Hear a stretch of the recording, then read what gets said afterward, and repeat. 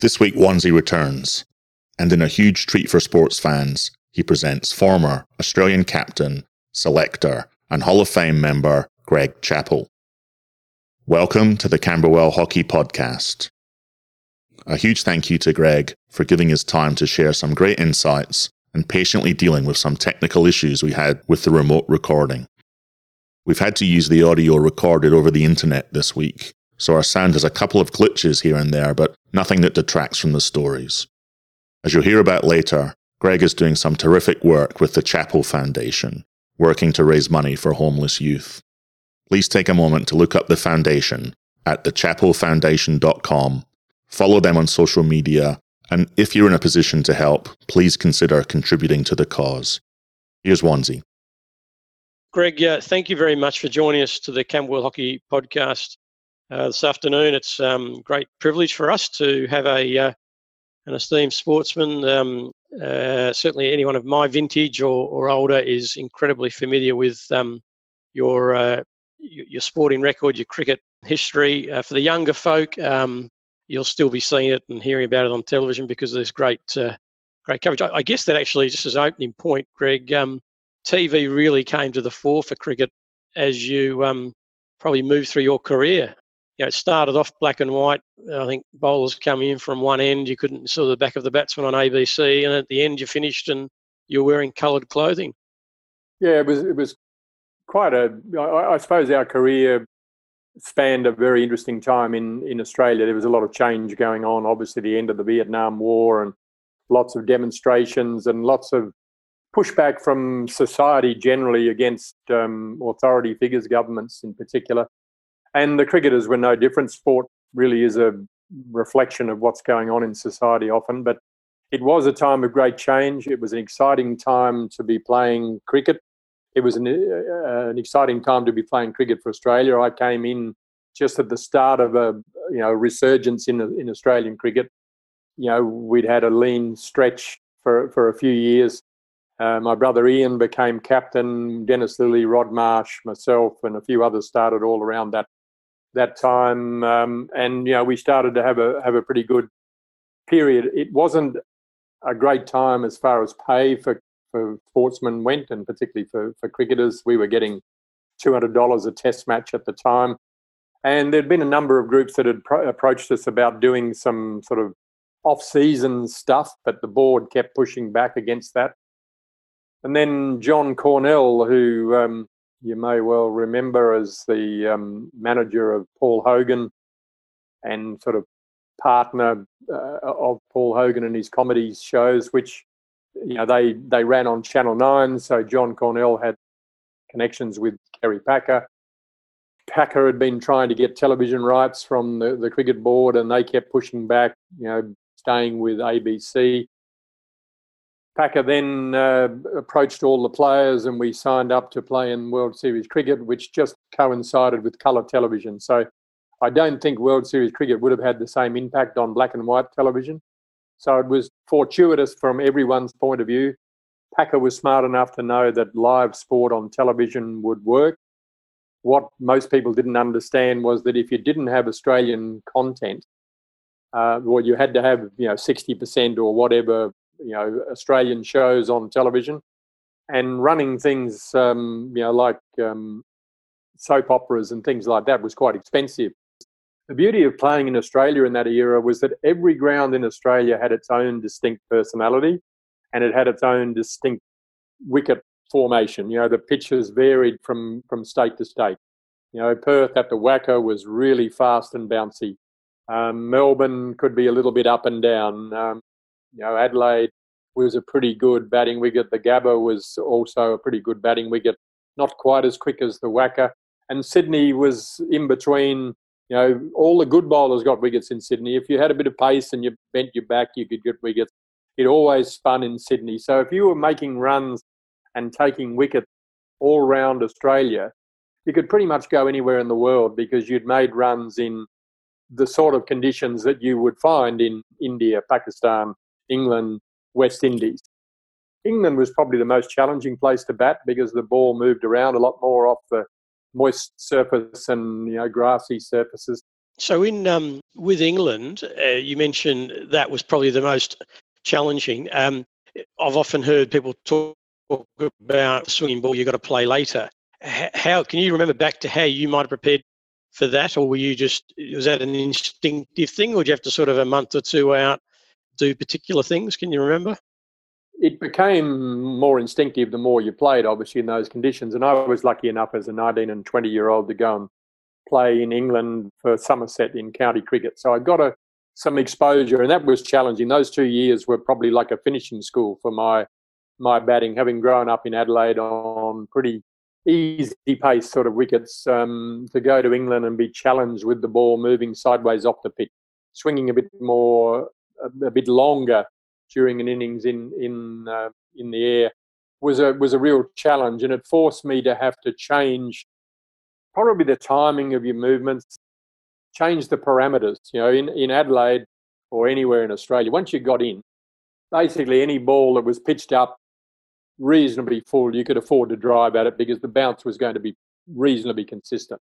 In England, you really had to make sure that you were getting it on the half volley. If you were driving at balls that were, pitching that far short of the bat, and you started expansive drives at them, you were asking for trouble. So one of the skills of being a good batsman is to sum up the conditions, sum up the situation, and understand what the parameters are for today. And it might be that, only half volleys and half trackers you could afford to be playing shots at in some condition. But the real trick again was that, but you still had to be looking for those scoring opportunities. If you were trying to bat to not get out, A, you wouldn't make any runs, and B, you'd probably get out eventually anyway. So you still had to look to score runs, but understand what the parameters were in those conditions. Probably leads me to jump ahead a bit, but in your latter years working for Cricket Australia, you did a lot of work as sort of talent identification of youngsters and national selections. So the conversation you're talking about now around techniques, what was your role there, and did it get down to the nitty-gritty and coaching? Were they the sort of issues you'd be helping batsmen with, or was it more bigger, broader helicopter view? No, I was head coach at the National Cricket Centre, or the Centre of Excellence as it was when I was head coach there, and working with the next generation. And then as national talent manager for the last 10, 11 years, I was at Cricket Australia, was more around our youth pathways and our development programs. The winter months particularly, we're up here in Brisbane at the National Cricket Centre working with sort of 15 or so of the best under 23 players in Australia. And so it wasn't so much about technique, but it was more about the mental skills and those sort of things, about recognising what the conditions are, what sort of shots that you can play in these conditions. At the National Cricket Centre, we were lucky enough to have a variety of types of cricket pitch. We initially looked at trying to import soil from India, but that was too hard from a biosecurity point of view. So we found some soil in Western Queensland that had the same components of clay and soil makeup that would break up like an Indian wicket and spin like an Indian wicket. The trouble was it bounced a bit more than an Indian wicket. So whilst we got closer to it, it still wasn't exactly the same. And it takes a little bit of time to adjust. In Australia, our pitches bounce more than any other country in the world. I think it's a lot easier. It takes time, but it's a lot easier to adjust down to bounce than it is up to bounce. So most teams that come to Australia, particularly from the subcontinent, the big challenge for them is getting used to the bounce and being able to stand up a bit taller and get on top of the bounce rather than letting the bounce sort of get big on you. So, the challenges for us is going to places like England, going to the subcontinent, India and Pakistan, Sri Lanka. And even in that small geographical space between India and Sri Lanka, for instance, the pitches were very different. They both spun, but in India, even though the ball was spinning, it came onto the bat. Whereas in Sri Lanka, it sort of sat in the wicket a bit and it still spun, but it was more of a poppy sort of bounce. So you had to be very careful to get on top of that. And it was amazing when I worked with the Indian team, we would go to Sri Lanka and our blokes would struggle. Wow. Particularly against Muralitharan, because, with his sort of skills and the proppy sort of bounce, it really challenged our guys from a timing point of view. 6 weeks later, Sri Lanka would come to India and they'd belt the bejesus out of him because, you know, they were used to the conditions and the ball still came onto the bat and they knew what they could do, whereas they got a bit of a shock when they got to Sri Lanka, and so it made them a little bit more careful, and when you play careful, you make mistakes.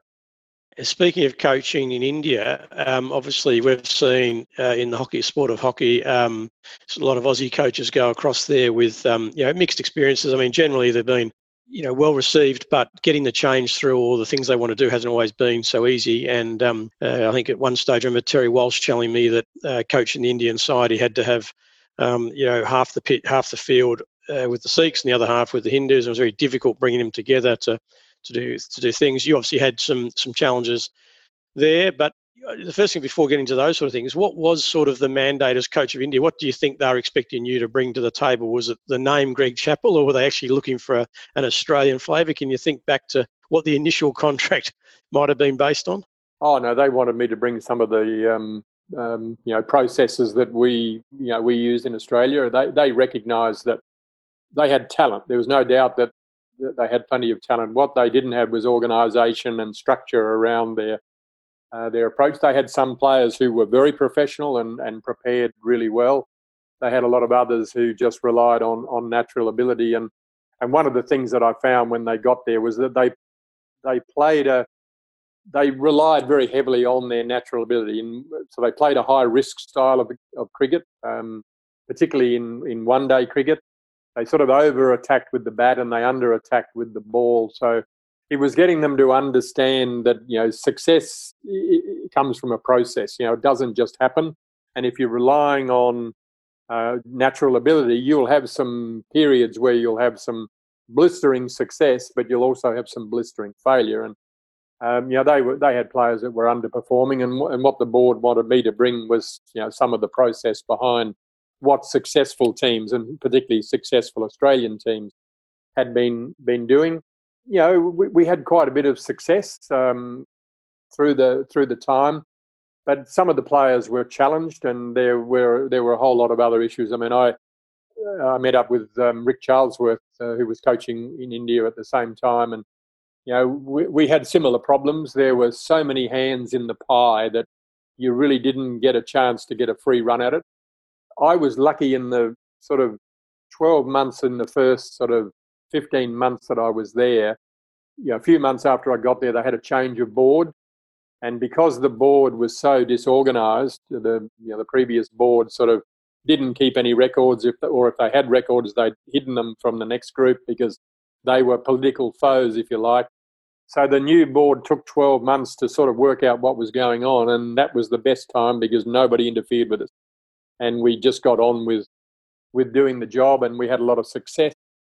Then the board got settled and they knew that they had to get re-elected. Then all of a sudden the politics that is in all layers of life really started to interfere with selection. They had 5 selectors, but there were always, more layers, that the people who selected the selectors and the people who selected the people who selected the selectors all thought that they should have a say in who played in the Indian team. And it in the end, it became too difficult to make it worth the aggravation to continue. But I stayed for another 18 months in India working with one of the states. And I've got to say that 18 months was a really rewarding time. Judy was there with me as well. And we actually lived in India for that 18 months. And it was a really good experience. Whereas the 2 years with the Indian team, we were travelling over India and touching down from time to time, but we weren't actually living in the place. But the overall experience for 3.5 years was just amazing, and I don't think either of us have been the same since in many ways. But we look back on it as a very worthwhile time in our life. Well, it's an incredible place. I mean, for those that haven't been there, you couldn't explain to anybody really unless you go. The passion for the cricket is just extra. I think the papers would always have a couple of pages on Bollywood, a couple of pages maybe on other sport and business, and the other 20 were cricket. And it's and to be part of that would be unforgettable, and not all of it positive, but not all of it negative. The funny when you talk about processes and individual talent, and they're a bit difficult to put some process. If you actually watch them now, probably in one-day cricket, you look back and say they're now playing the way the things you were trying to bring in. Because if you watch Kohli bat, he almost plays like a machine, and then when he wants to sort of take a risk, he'll take a risk. But he's they look like they've got the hang of what you were talking about, don't they? Yeah, look, you knew that the next generation was going to be different. Facilities had improved, grounds were better. And one of the things that we did that changed Indian cricket greatly was, up until the time that I got there, they basically picked their team out of Mumbai, Bangalore, Chennai, Delhi. That was basically where their players came from. And one of the things that I did when I first got there was bring your best 30 bowlers to Bangalore, where their cricket academy was based and where I was based initially. Let me have a look at the next layer of your bowlers, and then get a bunch of batsmen. We came once we'd seen that there was a lot of talent there, and started picking guys on merit rather than who they knew and who had been their coach and where they came from. It opened up everyone's eyes to the fact that there's a lot of talent that's floating around in what they call the smaller metros. I mean, the smaller metros are twice the size of Melbourne, but that's okay. They're some of the small cities in India. But some of the best kids, some of the best talent came from these raw backgrounds where they grew up, much like we did, just playing with our mates in the backyard or in the street. And you learnt the game from competing against your siblings and your peers. And a lot of these kids, Dhoni came from that sort of environment, and he was one of the most amazing young athletes I've had the pleasure to work with. Really smart young bloke, very competitive, clever, read the game really well. And I mean, from the day I met him, you knew that he was going to be an Indian captain one day. And I think he was the one that started taking them down this road. He understood what we were trying to do. And Kohli, of course, followed him closely, and Kohli was always really committed, very professional in his own preparation, as was Dhoni, and that has gone into that next generation. And they could have the best 5 teams in the world without any doubt if they got organised. I remember the Dhoni story. I think I read that he came out of a village, played sort of tennis ball cricket, and because he was so good, the next team would pay him $5, and he'd play for the next village, and started there before he progressed. And he's been amazing to watch. Jay Stacey, a 4-time Olympic hockey player and from the Camberwell Club, did coach in the Indian Hockey League a couple of years ago, and he did tell me that he'd took over the cellar dwellers. It was a tough gig, but he managed to get them to win 4 or 5 games in a row. But after one particular game, the president of the club came down and tapped him on the shoulder, and Jay thought he was about to get some congratulations, but he hadn't been playing the nephew in the right position, so he got a tap on the shoulder, and I'm sure you saw plenty of those stories. Just back to the as national selector and sort of post your playing career, I'm interested, I guess, junior talent and national selectors. Cricket's a game where, it's 11 players, it's a team sport, but there are statistics and players get picked on the runs they make and the wickets they take. So there's that interesting balance between individual achievement and team balance and team success. Has that... if I look back at your era when you played, it was a really incredible Australian cricket team to watch. Looked at, they were taking on the world, as you mentioned. It was a good era.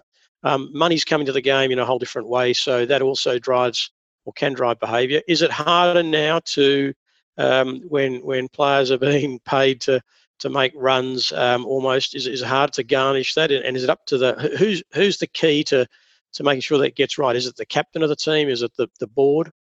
Look, I think you want the board to set the tone and the direction, but then it's up to the management. And then when you get down to the playing level, the coach of the Australian team is a misnomer, really. I mean, it's more of a management role. It's managing not only the players but all your support staff and so on. It's a big job these days.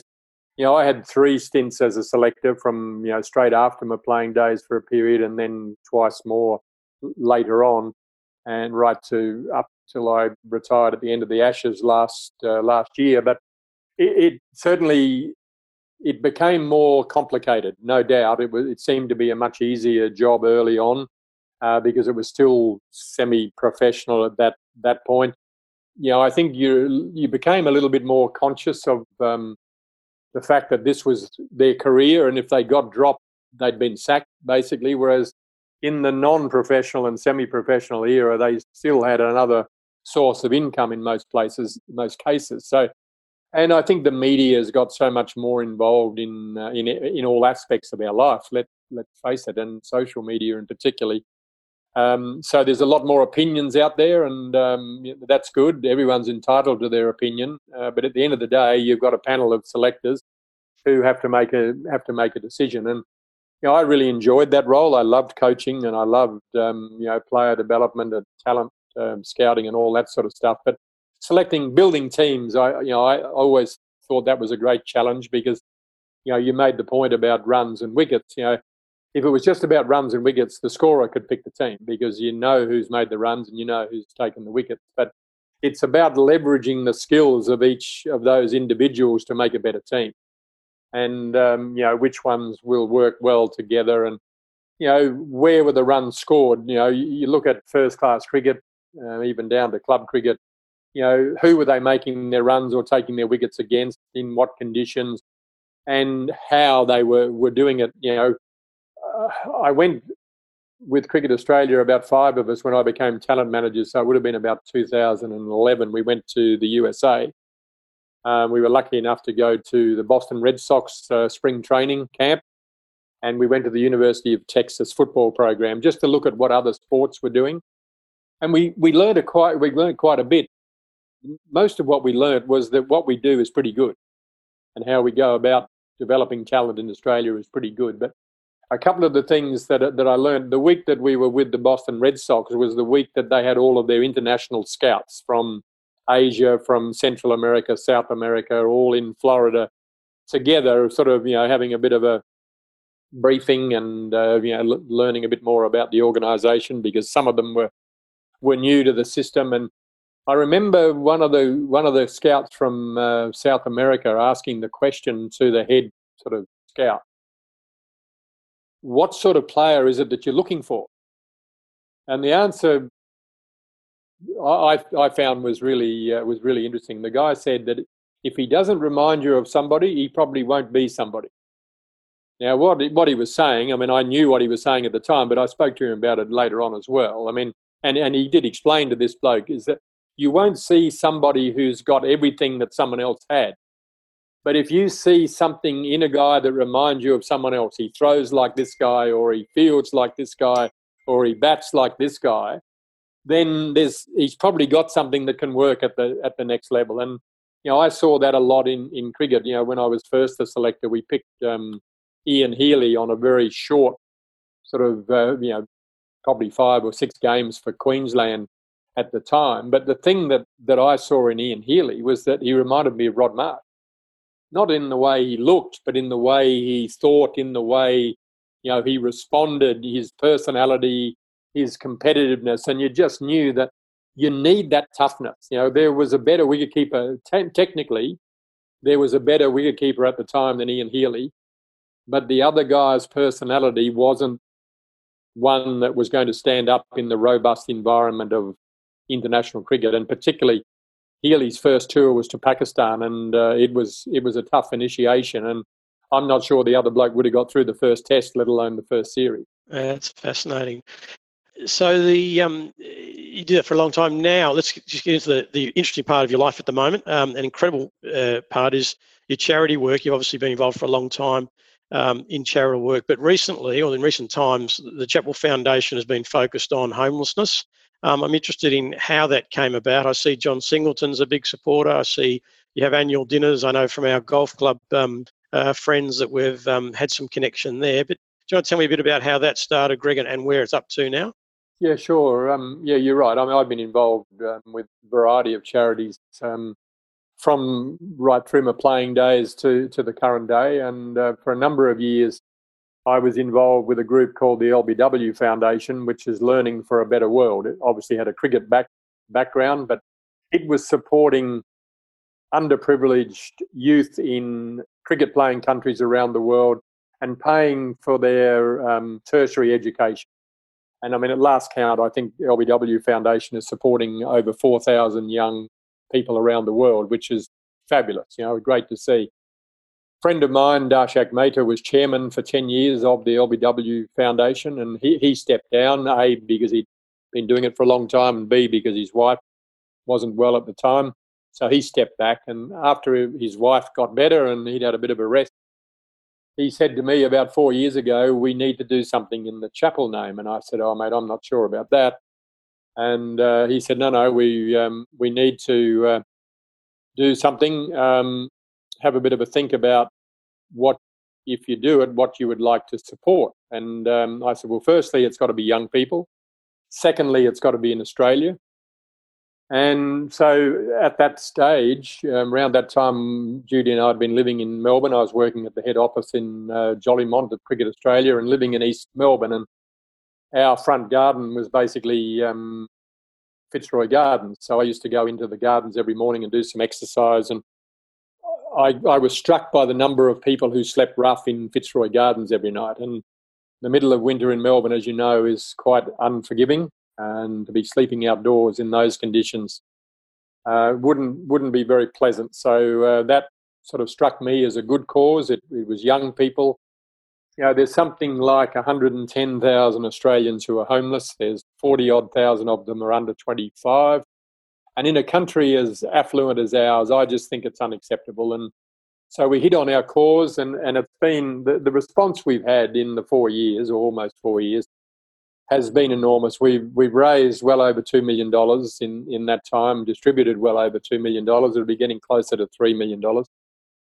We have an annual dinner every year. Warnie was our first special guest, and he was fantastic. We had Jimmy Barnes was our second guest. And Barnesy had a pretty tough start to life in Elizabeth in South Australia, or coming out from Scotland to Elizabeth. His father was alcoholic and abusive, and so he and his siblings spent a lot of nights outside because they didn't want to come home when Dad was in that mood. So he really resonated with the audience and really connected with the audience. And then earlier this year, luckily in February, we had Ricky Ponting, who was equally fantastic and did a marvellous job. And so the annual dinner brings in about $400,000. We have an art show each year, although we haven't been able to have that this year. We have a golf day each year, and we have a sports star sleep out, which was August the 3rd this year, just a week or so ago. The first week of August is Homelessness Week. So what we wanted to do, apart from raising money, I think part of our role is to raise awareness around youth homelessness, and having sports stars to sleep out at the Sydney Cricket Ground. We were surprised. We thought if we raised $50,000 or $60,000 this year in this environment, that'd be a good result. Well, thanks to the efforts of some terrific Olympians and other sporting talent, Australian sporting talent, we raised over $113,000 for the night. We only raise money and awareness. Any money we raise goes to, we're supporting 6 charities who do frontline work with youth homelessness, and they do an unbelievable job. Each of these groups, struggle for money. $10,000 goes a long way towards, one homeless person a year. So for us to be able to deliver the best part of $1 million a year to these charities makes a difference. And when we started, I thought if we can put one life back together, that'll be worth the effort from my point of view. And we've been able to achieve much more than that because of the support from Australians, but particularly the sporting fraternity have been unbelievably supportive. And I'm sure it's because youth homelessness resonates with everyone. We've all been kids. We've all got kids. And I can remember coming home one day and Judy had seen a young fella sleeping in Fitzroy Gardens, and she got a shock because just on the half a profile, it looked like our youngest son sleeping out at, so there, but for the grace of God, go all of us. We're all one bad decision away from sleeping in Fitzroy Gardens pretty much. So it's very rewarding, and the support we've had has been fantastic. Yeah, I think it's amazing, Greg, though, that your involvement, with all the things you've been involved in and the opportunities, things you've seen, but to spend the time and the effort at, where you're at is quite inspirational. I'll mention that you can go to the website, the Chapel Foundation. It gives you lots of information on what's been happening, what is to happen yet. But and to have the likes of Warney and Ponting and Jimmy Barnes is obviously credit to your stature, but your passion for it. So well done. Our club, the Camberwell Hockey Club, certainly very focused on what it can do on all sorts of different causes. So I think there'd be a really good hearing to that. I'll finish by haven't talked a lot about your golf because that's how we sort of really met. Although I still remember meeting you back in '93 in the States on a different story. But we met playing in a golf weekend a few years ago. And it was interesting for me, fairly nervous when you play with one of your childhood heroes and hold him in such great regard. And you're incredibly polite for always ball to all parts of the National Golf Club. You were very kindly helping me find numerous balls. I think I somehow I'm sure I didn't cheat, but somehow I managed to get to the 18th, fluke a bunker shot, make a putt, and halve the match, which at that point, to your disgust and to my great delight, we shook hands and you might have uttered an expletive, which I think was the first time you'd even shown some true Chapel mongrel. And I thought I'd really made it, that I'd managed to get my hero to let fly with an expletive. So I won't forget that day. Well, I'm glad you won't forget it. I'm glad I made your day, Wani, because it's funny. I meet a lot of people who obviously have had a lot of joy in beating me on the golf course because they remind me about it quite regularly. I don't remember the ones that I beat generally because it's not about the winning or losing generally. And I think sport and life really it's about taking part. It is about competing. I love the contest. I love pitting myself against myself more than anything else. I think the biggest battle in life is with yourself, and trying not to beat yourself, and that's about all around mental skills. And seeing that we're talking to a sporting audience, I think it's the greatest lesson that I learned was that it wasn't about my physical skills; it was more about my emotional and mental skills as to whether I would succeed, because it was about not beating yourself. And I look at I love watching sport because you can see the moments when individuals and teams beat themselves, or conversely they rise to the occasion and go on and either win the event or win a gold medal or whatever they do. And sport is the greatest theatre in the world because it's not scripted. Nobody knows what's going to happen, and golf's one of the great games because someone with a big handicap can play with a professional golfer and still be competitive.